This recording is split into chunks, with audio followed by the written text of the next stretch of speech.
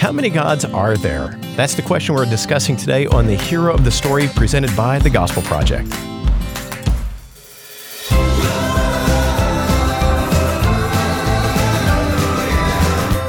Thanks for joining us for today's episode of the Hero of the Story, a podcast to help you focus on the gospel in every area of your life and ministry. I'm Brian Dembowczyk, managing editor of the Gospel Project, and with me is Aaron Armstrong, our brand manager.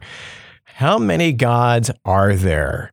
I ask this question in my catechism type time with my kids on a regular basis. Mm-hmm. My two oldest kids kind of have this. My youngest one's still struggling a little bit. Really? Okay. What's his answer? Well, he's still getting he's confused by the whole Trinity thing. Okay. Well, we'll get to that on the next doctrine episode. So yeah, he knows it's one, but then when we start pressing in, he's like, no, but there's Jesus is a God and God is a God, so there's more than one. Right. Yeah, so it's like, no, son, that's tritheism. That's exactly. You're going to be in a very cute video by our Lutheran satire brothers pretty soon if you keep this up. Oh, Patrick. Oh, Caleb. All right, so why don't you go ahead and get us started before we go further on a detour. All right. And go ahead and read the essential doctrine as it appears in our materials. Sure, absolutely. So here is what our 99 Essentials says in answer to this question. Caleb, are you listening? Listen, son. Listen to Mr. Aaron here. All right. He might actually listen to me more than he listens to you. I wouldn't doubt him. Yeah. All right. So the Bible affirms that God is one, as seen in Deuteronomy chapter 6, verses 4 and 9, otherwise known as the Shema. In both the Old and New Testaments, the advocacy of monotheism, that is the belief in one God, was contrary to the surrounding culture, where most cultures practiced polytheism, or the belief in multiple gods, or henotheism, which is the worship of one God while also believing in multiple gods. The people of God knew, based upon God's self-revelation, that Yahweh, the Lord, is the only one true God. Full stop. Full stop. So, I mean, right now, if we just kind of summarize that, we would say this doctrine in its simplicity is there is one and only one God, which is correct. Easy in of itself. Yes. If we don't get ahead of ourselves. Yes. And think of, the Trinity, as we've already mentioned. Well, and then some other things that we see in Scripture too, because we see, depending on your translation, depending on how you understand, like depending on what's chosen, what words are chosen there, you see like God of gods and things like this. You do see false gods referenced as gods as well, receiving worship. But there are some interesting things there with those, in that they tend to not do anything. Yeah, and that's where you can parse the capital G, lowercase g kind of thinking. And, but when it comes to understanding the one true God, I think this doctrine, when we boil it down simply and we don't push beyond it, it's not that complicated. There's one God. Yeah, absolutely. I mean, again, we see that, and so where we see this in Scripture, we see this all over the place in Scripture. I mean, I already mentioned Deuteronomy 6:4, which says, "Listen, Israel, the Lord our God, the Lord is one." Isaiah 45:5 is another prophecy that says this, and this is the Lord speaking. He says, "I am the Lord, and there is no other. There is no God but me." That right there should be enough, but it keeps going. So, and it being Scripture. Yeah, 1 Corinthians 8:4, jumping into the New Testament, Paul is writing, he says, about eating food sacrificed to idols, then we know that an idol is nothing in the world, and that there is no God but one. 1 Timothy 2:5, for there is one God and one mediator between God and humanity, the man Jesus Christ. And then James 2:19, speaking of the demons, it says, you believe that God is one. Good. Even the demons believe and they shudder. Right. So notice that even those opposed to God, the demonic realm even understands this doctrine. There is one God and only one God. All the other idols are false gods. Everything else is not real. There's only one true God. Right. Absolutely. And that's something that, just as an aside, we should always remember when we think about, and we'll get to this probably a little more when we actually start talking about angels and demons and things like this somewhere down the road. When we get there, though, that it's helpful to remember that in a weird, twisted way, demons have better theology than we do. Yeah. Because they actually know. And it's an important distinction between knowing versus trusting and believing. Correct. That it's not about knowledge. Even the demons have this incredible knowledge greater than most of us have. Right. And so when James here in this aside says, even the demons believe and they shudder, it really is more of that knowledge type. Yes. It's not a faith base. Yes, it's not exactly. a trust. It's not a love for. It's just, they believe it because they've seen him. And it's indisputable. Yeah. They can't dispute it. Right. All right, so let's talk about cautions that we need to be aware of as we look to understand this doctrine. We've already intimated the first one. Yes, absolutely. The first is is really this relationship between how Scripture can say that God, who we normally, when we use the word God, we normally are referring to God the Father. Yeah. How God the Father can be God while also the Holy Spirit can be God, and Jesus who is the Son of God, can also be God.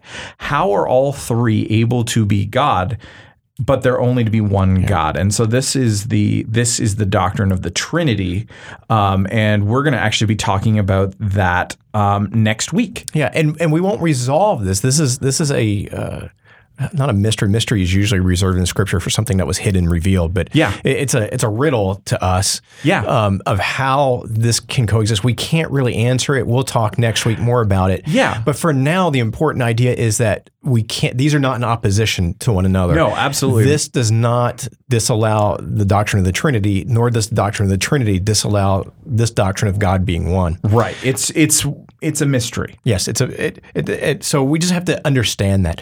The second thing is, and I'm guilty of this all the time, we can be clumsy with our words, with our language so often unintentionally. Mm-hmm. And you think about it, this really, how we talk about God being one, even in our curriculum, for example, there will be times that we will say something to the effect of, and Jesus asked God. Yes.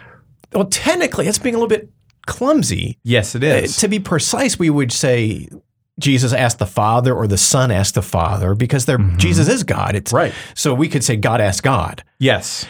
So, but there are times it just, we can be clumsy. And times it's hard to be accurate without being really verbose. So we want to be gracious with one another, but at the same time, we want to try to understand when we may be using weak language and can correct it. And we just want to be aware of that. Yeah. Yeah, absolutely. One of the other things that's there is really how do you refer to two persons of the Trinity, and really how do you when they're acting, but also how do you deal with that at the same time? So really another way to say it is God he or they? Yeah. So if we were saying the Father and Son were there, yes. He was there. They and it's that mystery again. Yeah. There's so much here that is really difficult because we're trying to hold back because we're not ready. Like we need a little more time to talk about the Trinity itself. Yeah. But these two are just like we've talked about with the immanence and the transcendence of God, the relatability, the nearness, and the distinction from the rest of creation that exists within God. These two doctrines are inseparable from one another. They inform the picture that exists of God. And in fact, the oneness of God actually speaks to the transcendence of God, which we talked about last week, that this one God is so high and above and different and bigger and more glorious and wonderful than us that we can't understand it. And that's why, honestly, we're having a lot of trouble talking about this in a way that is satisfying. Yeah, and it's so simple. Yeah. But I think I can't think off the top of my head, Aaron, you can think with me. I can't think of a single doctrine that stands in isolation. No. They all feed into one another. They're dependent on one another, at least to a degree. But there are certain ones like this and the Trinity, the immanence and transcendence, that are even more dependent on one another. Absolutely. And we'll get there again with the holiness of God and the love of God and basically any piece of God's nature. All of these flow together. Yeah. So I think the other area that we have, or Well, that's the cautions. Let's move on to the difference that this doctrine should make. What is one way that this should make a difference in our lives as believers, Aaron? Right. Well, one thing is that really this doctrine speaks to the uniqueness of the Christian faith, because when our essential doctrine write-up says that monotheism, or the belief that there's one God, was unique in the time of God's people, we should really understand that's not unique. That's unique now too. We live in what's called a pluralistic society. So there's the belief in many gods and no gods, all at the same time. Every option is valid except for the exclusive ones. Yeah. And that's an important distinction here, is that the Christian faith is radically exclusive about who God is.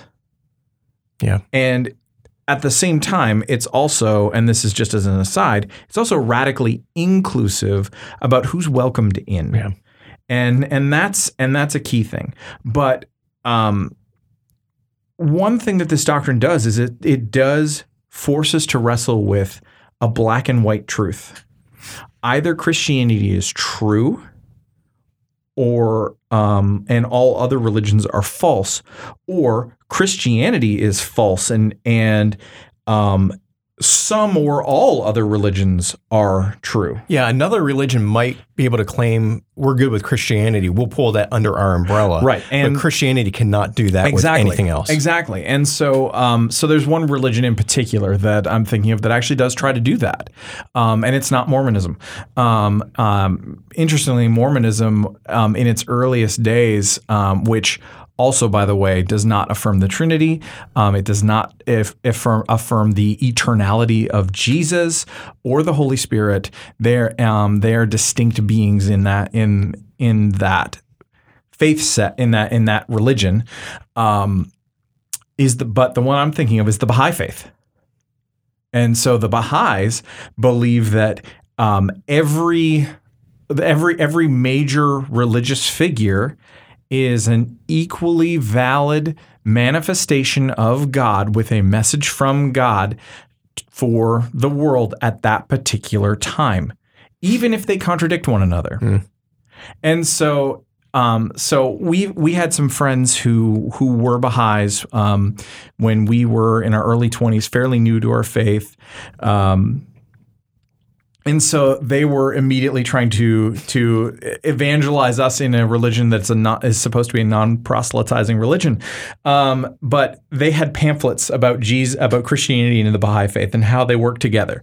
The gist of it is that basically that their founder, Baha'u'llah, is enough like Jesus that he basically counts as the return of Christ. And it's like, no, that's not how this works. So we had lots of good conversations about that.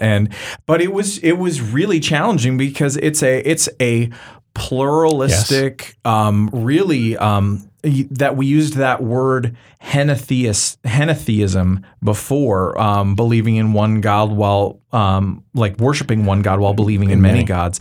And in many ways, although that best describes certain segments of Hinduism, really it could even be applied to that religion as well. Yeah, so. and it broadly you could argue that's kind of the gist of a lot of the thinking of the American culture. They may not go that far with those classifications and labels, but think about it. The idea is, well, you believe in what you're going to believe. I'll believe in what I have to give yours credibility. Right. I have to acknowledge credibility until you cross the line like Christianity and become exclusive. Yeah. Then I've got a problem with it. So our culture tends to be in this, whether the belief system is a formal religion or a personal belief system or a non-belief. Yes. Hey, I'm okay. I don't believe in a God. Yeah. But I'm okay. I think you have validity believing in a God. Sure. That works for you. So that's kind of the heartbeat of our culture today as well, which is why when we stand for Christ and the true gospel, we are countering this, and we need to do it with conviction, but also we need to do it in a way that we are showing the aroma of Christ, not being ugly about it and argumentative and debating.